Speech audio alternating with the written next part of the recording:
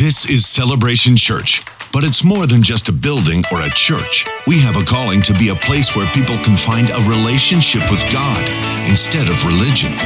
A place where freedom is found and acceptance given, and every person can discover their purpose and experience the kind of fulfillment only God can give. Together we will raise, lead, and empower a generation to change the world. Here, Jesus is famous, and all the glory goes to God. This is Celebration. This is our family. Welcome home.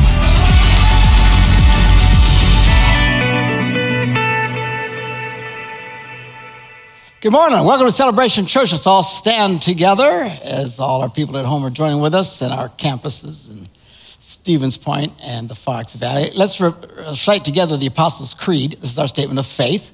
This is who we are and what we believe at Celebration Church. We believe in God, the Father Almighty, the creator of heaven and earth.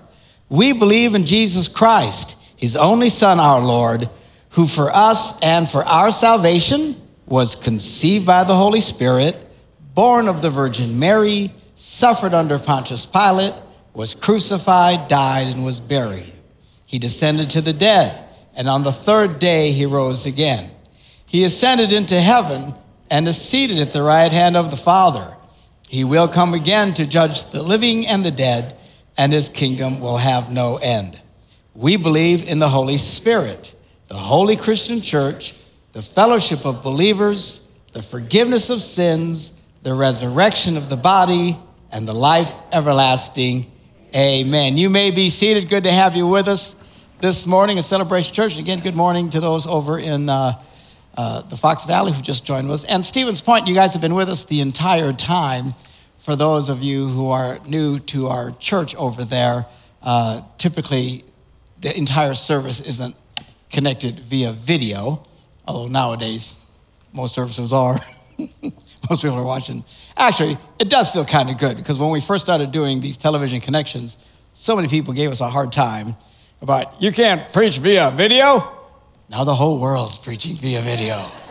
It's just ahead of my time, baby. So anyway, but Pastor Bob and his wife, and I think some of the musicians all got COVID this last week, so they're all home recuperating. Pray for them.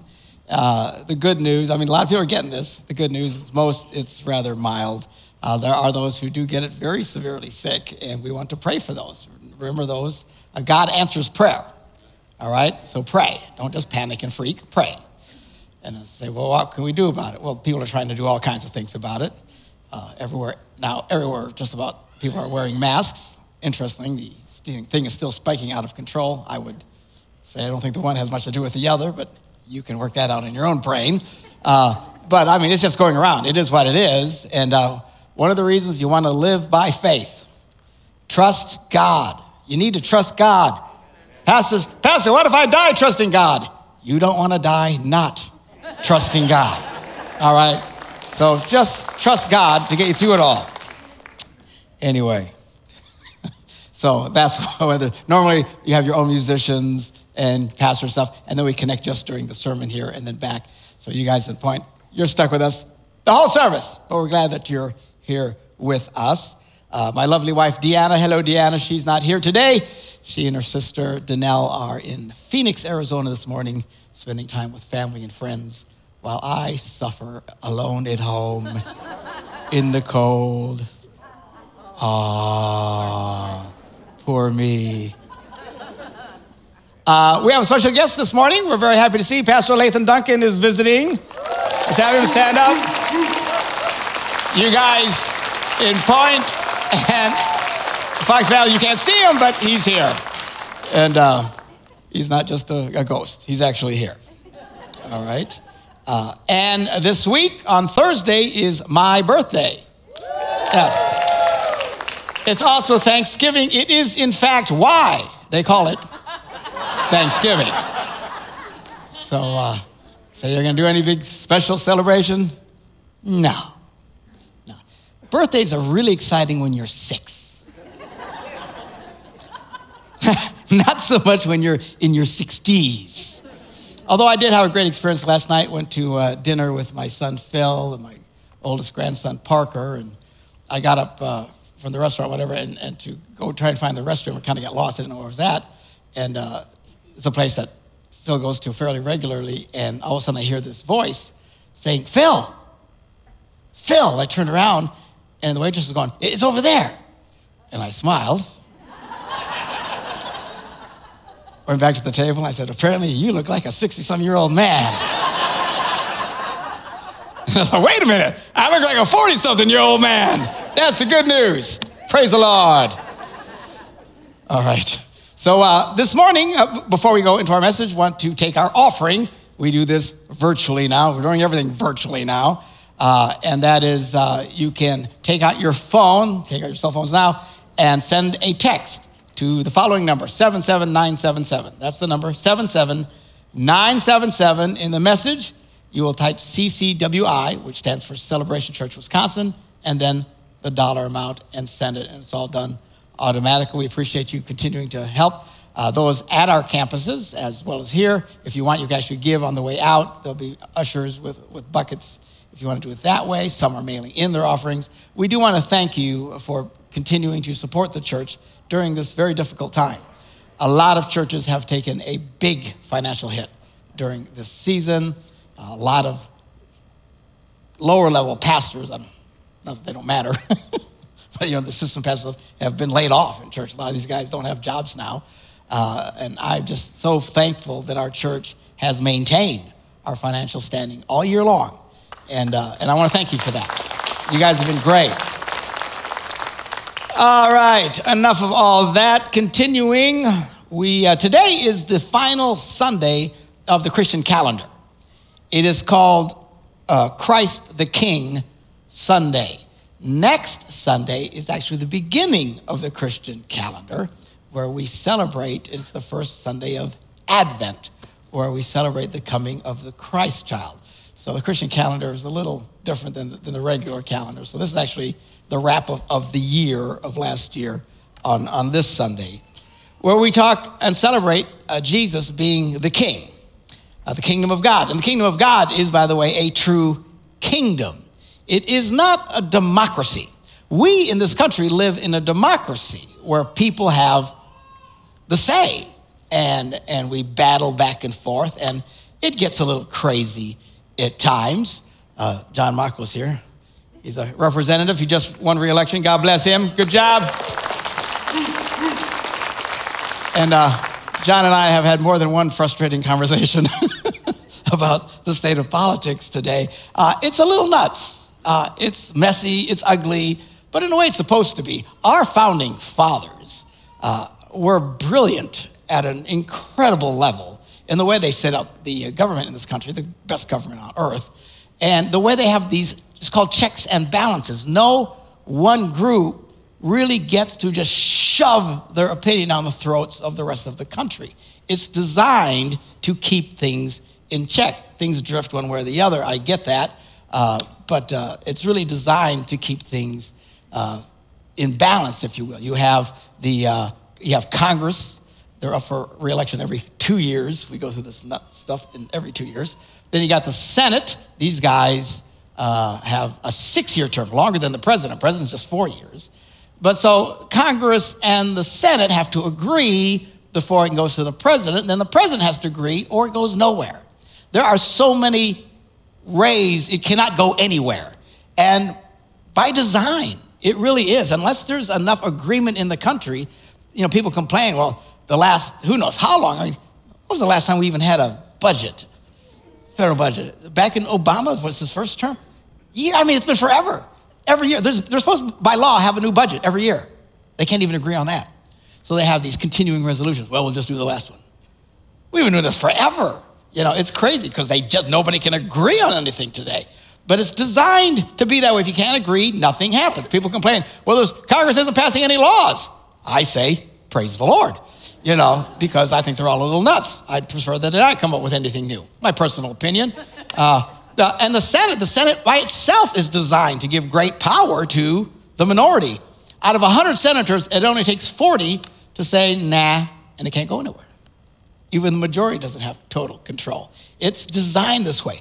Now, there's people who are frustrated by that. A lot of people on the far left are hoping that in this election, they would take total control and then they would eliminate the power of the 40 and pack the Supreme Court so they can't even have control. Because that's the other thing. These guys can agree and the Supreme Court can go, nah.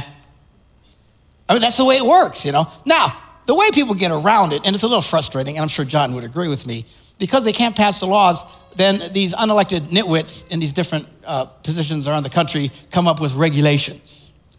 They're just like laws, but they're not laws because they're not technically, nobody votes on them, so they kind of sneak around. And that's very frustrating. One of the best things I got to give Trump credit for is that he came in with an axe and destroyed almost all the regulations that were on the books. Praise the Lord.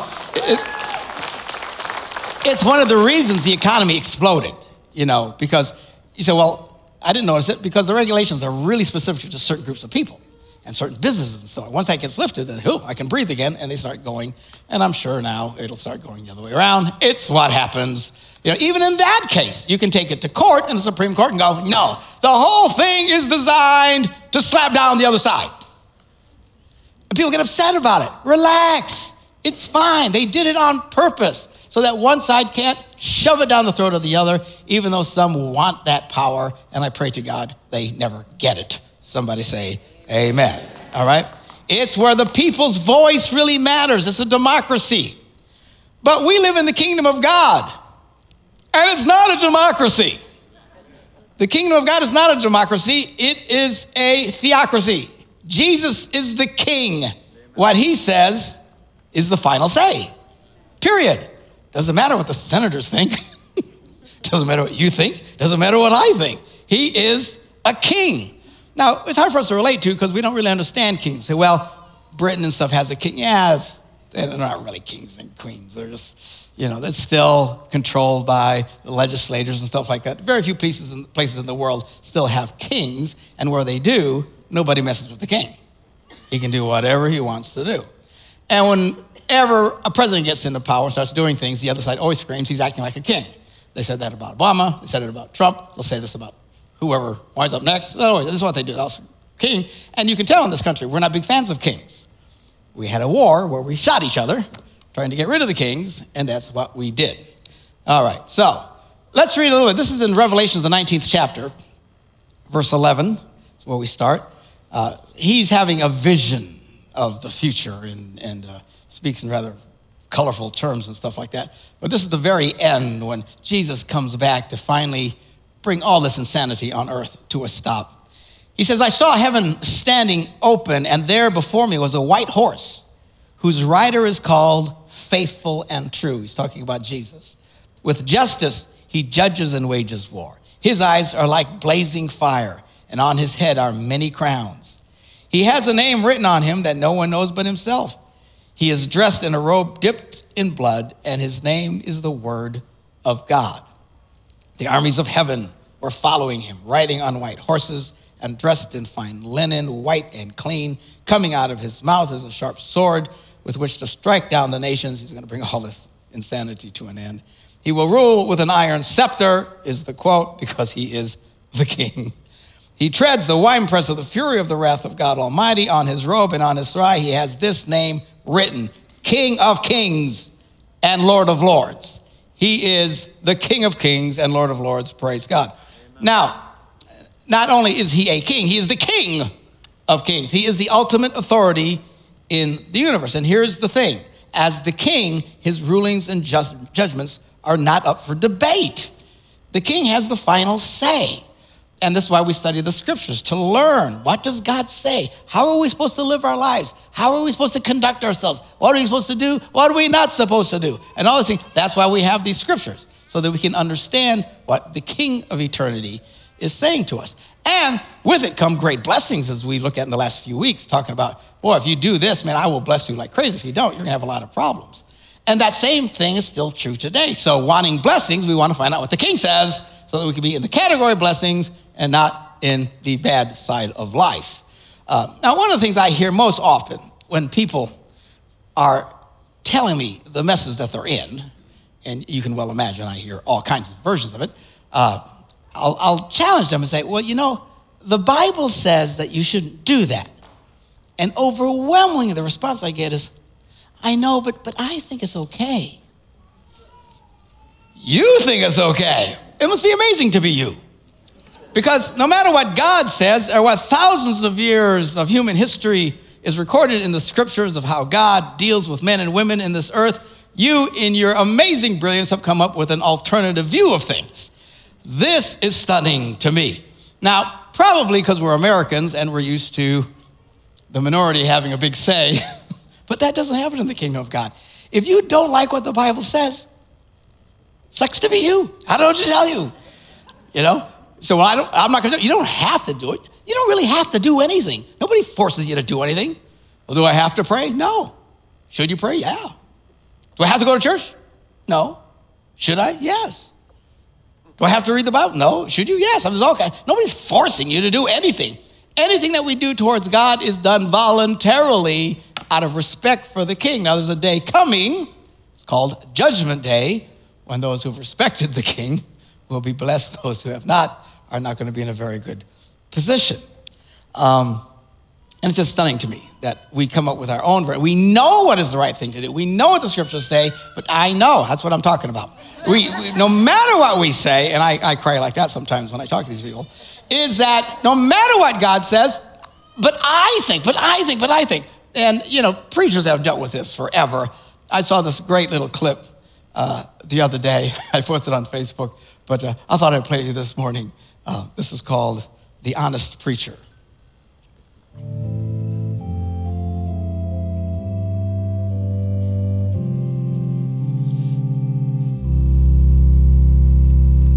Today's reading comes from the book of Proverbs.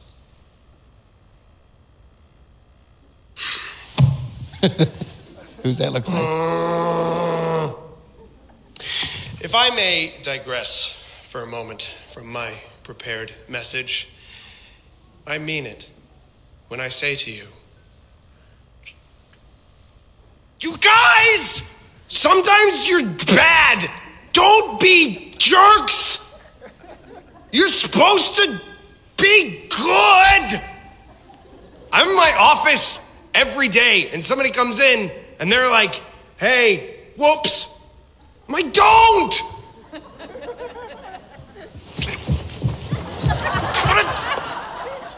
Dan, what is your deal?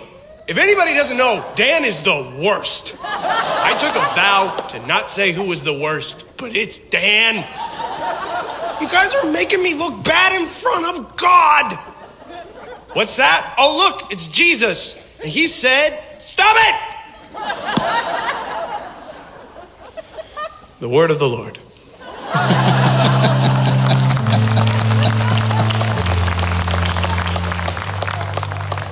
Clearly, he went to the Mark Gungor School of Theology, and I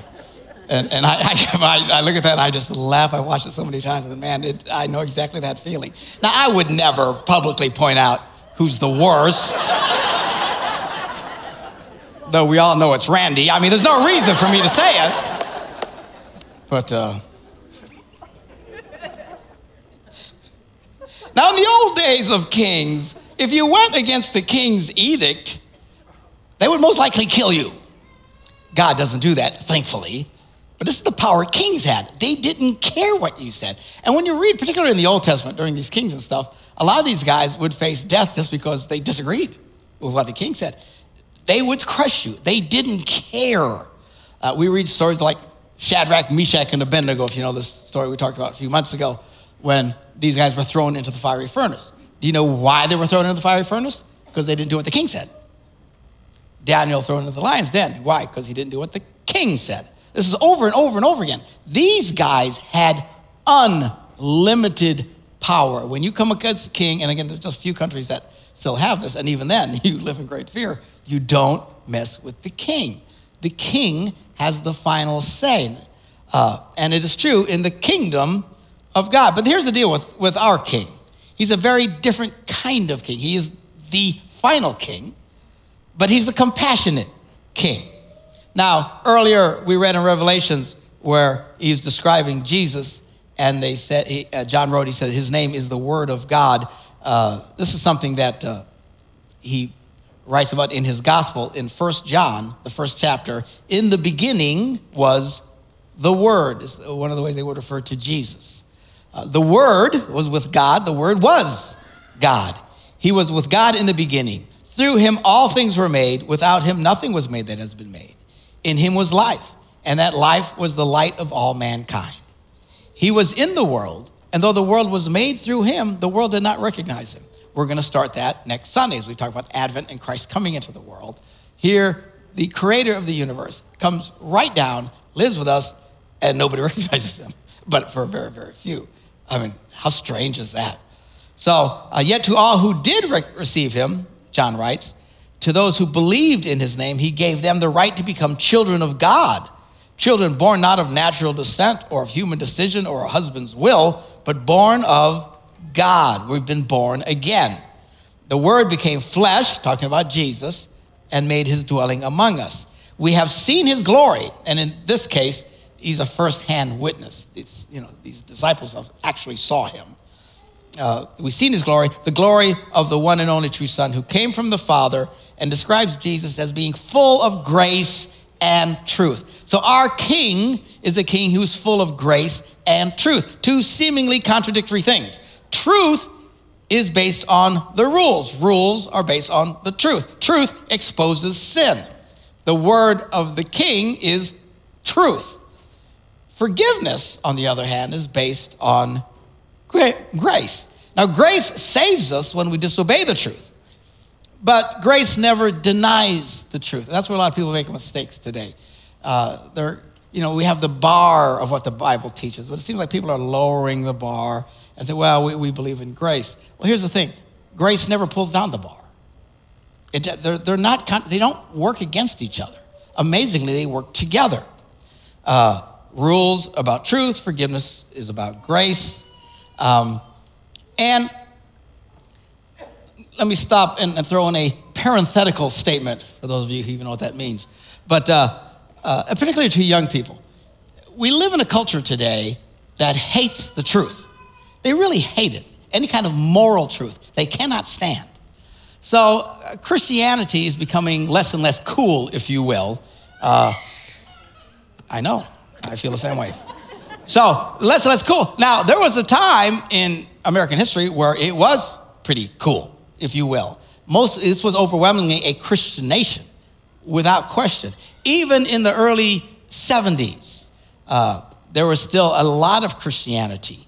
That's when the Jesus People movement came, and so many people were coming to Jesus, and it was cool, if you will. They'd had songs about it.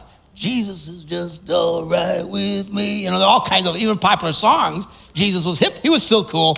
We're in a place where that ain't so anymore. They don't think it's cool, and they don't like us, and they try to make us sound, particularly Christians, they try to make us sound like crazy people. And if we believe in these truths that have been around for thousands of years, then we're bad or we're evil or we're nuts.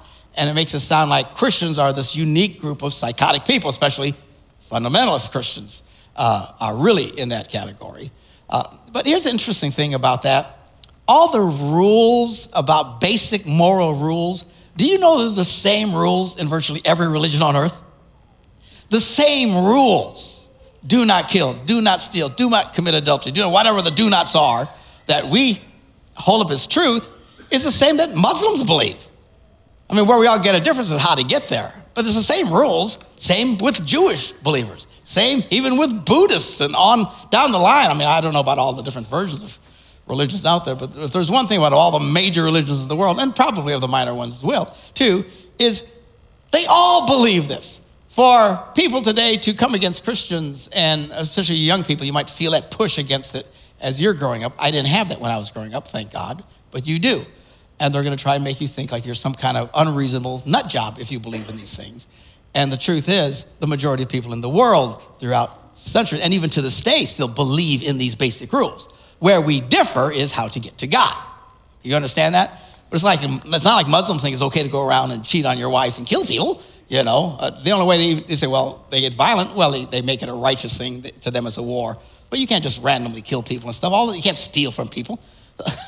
You steal from people in Saudi Arabia, which, by the way, has a king. you don't get a ticket. They cut off your hand. If you shoplift, they will cut off your hand. They're pretty strict. Not a lot of shoplifting going on over there, I got to tell you. But the basic rules are so when anybody attracts you and tries to make, don't buy this, oh, we must be a weird group of people because we believe in rights and wrongs. So like, no, what we believe is pretty much what everybody in the world believes, except for this weird secular religion, I call it, in America today that's pushing hard and fighting the very institutions we talked about in government because they want to be able to push all their agenda on everybody, and they do not like dissent of any kind. It's a crazy time to be alive.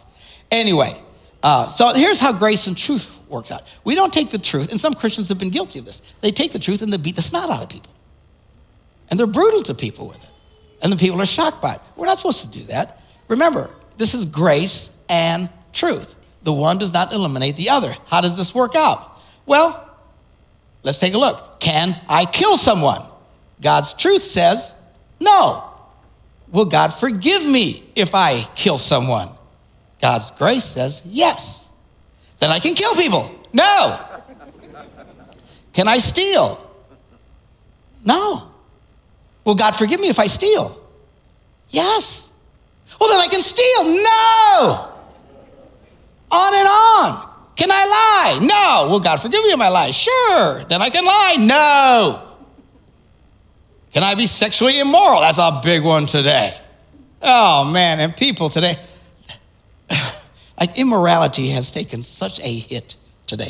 I used to do this radio show, which I don't do anymore because it was driving me insane. And I just couldn't take it. And people would email me questions. Every once in a while we do a little version of it. But what would drive me crazy is how many Christians, I don't have a problem with non-Christians being bad. I have a bad, and I don't have a problem with Christians being bad. I have a problem with Christians when they think it's okay to be bad. That's what bothers me. Do you understand what I'm saying? So they would email and say, hey, Pastor Mark, my boyfriend and I really, really love Jesus, but we have sex a lot, and so, but they share it like it's nothing. They share nothing. Hi, I'm the pastor at such and such church and choir member, and I have this friend, we've been having sex for a while, and we want to know, all kinds. They share it like it's nothing. I mean, at least you think there used to be a sense of shame where if you were doing that, you wouldn't tell people. But they tell you, and when you tell them you should be doing it, they're like shocked. Shocked. It's like, well, it's okay. No, it's not okay. It would be like someone say, hey, Pastor, my boyfriend and I, we're very devout Christians, but we kill people. Well, not everybody. Just, jerks. And then we're careful how we bury them and stuff, It's just... Or, Pastor, we really love Jesus, but we steal money from old people. They're really easy. You go in there, you tell them all these lies, and they give you the money. We would be mortified, right? Take the list of all these things. But we live in a world today because the sexual immorality has hit such a high level that people share it and shocked if anybody even says, well, that's not okay. Again, and then some people say, well, you hate people that do this. I don't hate anybody. There's a few people I don't like, but I don't hate anybody. And I disagree with some people, but we don't hate people like that. But it's not okay. It's not okay. You can't say it's okay and it doesn't matter. And it does matter. So, and in this area, it's just gotten out of control. Can I be sexually immoral? The Bible says no. Will God forgive me if I am? Yes. Well, then I can be. No. And this goes on and on. Romans, the 6th chapter, verse 15. Paul writes this, talking about this very issue that Christians dealt with, have been dealing with for 2,000 years. He writes, what then? Shall we sin because we're not under the law, but under grace? God forbid. So they had the same thing. They were thinking, well, God will forgive me of my sin, so because grace comes when we sin, right? So if we want to really celebrate grace, we should sin more so we have more grace. That's what they said. And I know a lot of people who think this way. And when Paul says, God forbid, that's not the way this works. It's a crazy balance, but it's quite brilliant. And it's wonderful how God does this. Should we do it? No. Will he forgive us if we do it? Yes. Then I can do it. No. Grace never pulls down, lowers the bar. Grace lifts us up and helps us to reach the bar. That's what grace is all about. Today we celebrate that we have a gracious king. And true victory over sin is achieved only when one desires to please the king. It's not by beating people over the head with the truth. You're bad, bad, bad, bad, bad. It's not how to get there, despite my friend on the screen there. It's not how you get people there. They struggle. There's forgiveness and make it right. Keep growing in your faith. And it lifts us up. He gives us the power to do what's right, is the point. He doesn't just say do what's right and leave us on our own. If you try and do this on your own, you will fail. That's why a lot of us fail, because we try to do it on our own. Romans, the 7th chapter, verse 14, Paul's writing about the struggle of wanting to do right and then really try to do it on his own power. He says in verse 14, Romans 7:14, we know that the law, the right and wrong, is spiritual. God established this, but I'm unspiritual. Soul is a slave to sin. He says, I don't understand what I do, because he's trying to do it in his own strength. See, this is what happens when you try. Just do it. I'm trying to be a good Christian pastor. For what I want to do, I don't do. But what I hate, I do. And if I do what I do, and if I do what I do not want to do, a lot of do's there, I agree that the law is good. As it is no longer I myself who do it, but it's the sin living in me. For I know that good itself does not dwell in me, that is in my sinful nature. For I have the desire to do what is good, but I cannot carry it out. For I do not do the good I want to do. I have to use my finger here because I've just seen do everywhere. For I do not do the good I want to do, but the evil I don't want to do, this I keep on doing. Now, if I do what I do not want to do, it is no longer I who do it, but the sin living in me that does it. So I find this law at work. Although I want to do good, evil is right there with me. For in my inner being, I delight in God's law, the right and wrong, but I see another law at work in me, waging war against the law of my mind and making me a prisoner of the law of sin at work within me. What a wretched man I am. And I'm telling you, if you try and do this all on your own, you will be a wretched person. Because all you're going to find out is you're going to fail. Okay? He says, who will rescue me from this body that is subject to death? He says, thanks be to God who delivers me through Jesus Christ our Lord. Jesus helps us to overcome. He makes it all possible by the power of his Holy Spirit, and we grow in his grace. Now, I've heard a lot of preachers preach this. Yes, thank God for that. I've heard preachers preach this, and they don't get to the who can deliver me. They just say, that's the way it is. Do what you don't want to do, and all the other doo-doos, and you're all full of doo-doo, and that's the way it is. No, keep reading.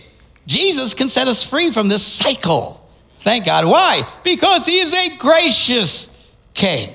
Doesn't mean the king should be ignored. Doesn't mean that the king really cares what you think. All right? He has his standards. We're to align to these standards, and he will give us the grace to achieve these standards. He is the gracious king, the King of kings. All hail the king. Everybody said, amen. All right. Let us move on to our time of communion together. This is where we celebrate the ultimate source of grace, and that is in the sacrifice of Jesus on the cross. He became the Lamb of God who takes away the sins of the world. What does that mean? His body was broken so we could be whole. His blood was shed so that we could have forgiveness of sin. That is what we celebrate when we take communion together. Now, the Bible tells us before we do this, and we do this every week, is to examine ourselves. And it's a time to kind of reset. Look back on your last week. How you doing? What mistakes did you make? And we all struggle with stuff. Yeah. You know, one of my biggest struggles, can I just confess my sins openly here? It's business people on the phone who can't think because they're corporate people. They can't think logically. And I get kind of mean sometimes talking to them. I do. Them I would like to punch. And then later I have to ask God to forgive me because I shouldn't be that way. Pray for your pastor. I'm doing better, but I'm still struggling in this area. So this is kind of why I said, Lord, forgive me. I walked into the church this morning going, oh, forgive me, Lord. These people are driving me crazy. And, but with grace is when you can get around people who drive you crazy and you're not going crazy anymore. See, this is where your pastor needs to get. I can love those who drive me insane and love them anyway, right? All right? Now, we all have various things that we struggle with, some a lot worse than others. But whatever it is, we come and this is our time. Get it right. Reset. Lord, forgive me for anything that I've done that is not right before you. And then we celebrate together as we take communion and experience this great blessing when we do this. So that's what we're going to do now. I am going to lead us in a prayer. We're going to pray for us. A prayer of forgiveness and grace in our lives to kind of reset things. And seriously, I tend to be silly, but the reality is we all struggle with different things and some really bad, destructive things. And you say, well, God can't forgive me because I'm really, really bad. It's not just get mad at people. I get it. Listen, there's no sin that you've committed that shocks God beyond reason. He's seen it all. He died for the sins of the world. You know what kind of category that is? That's incredible. Yet of all the horrible things people get sucked into, there's forgiveness. There's grace. If we simply will ask. And that's where people miss it. They don't want to ask. But if we'll stop, pause now, let's ask God for grace in our lives this morning. Heavenly Father, before we partake of the bread and the cup this morning, in obedience to the scriptures, we pause now to examine ourselves. If we've sinned against you in thought, word, or deed, by what we've done or by what we've left undone, if we've not loved you with our whole heart, if we've not loved our neighbors as ourselves, for the sake of your beloved Son, Jesus, who gave himself as a sacrifice for our sins, the great, gracious King, have mercy on us and forgive us of all our sins. Strengthen us in all goodness, and by the power of your Holy Spirit, keep us in eternal life that we may delight in your will and walk in your ways to the glory of your name. And as we're all in an attitude of prayer, if you've got some areas that you struggle with, just in your own words, talk to Jesus, confess it to him, ask him for his saving grace to fill your life. And maybe you've never done a prayer like that. Maybe you've never really surrendered your heart to Jesus. If you're listening to me right now at one of our campuses, online, around the world, just ask Jesus to come into your life right now. Say, Jesus, forgive me of my sins. Come into my life that I can start to experience this incredible grace from the gracious King. Amen.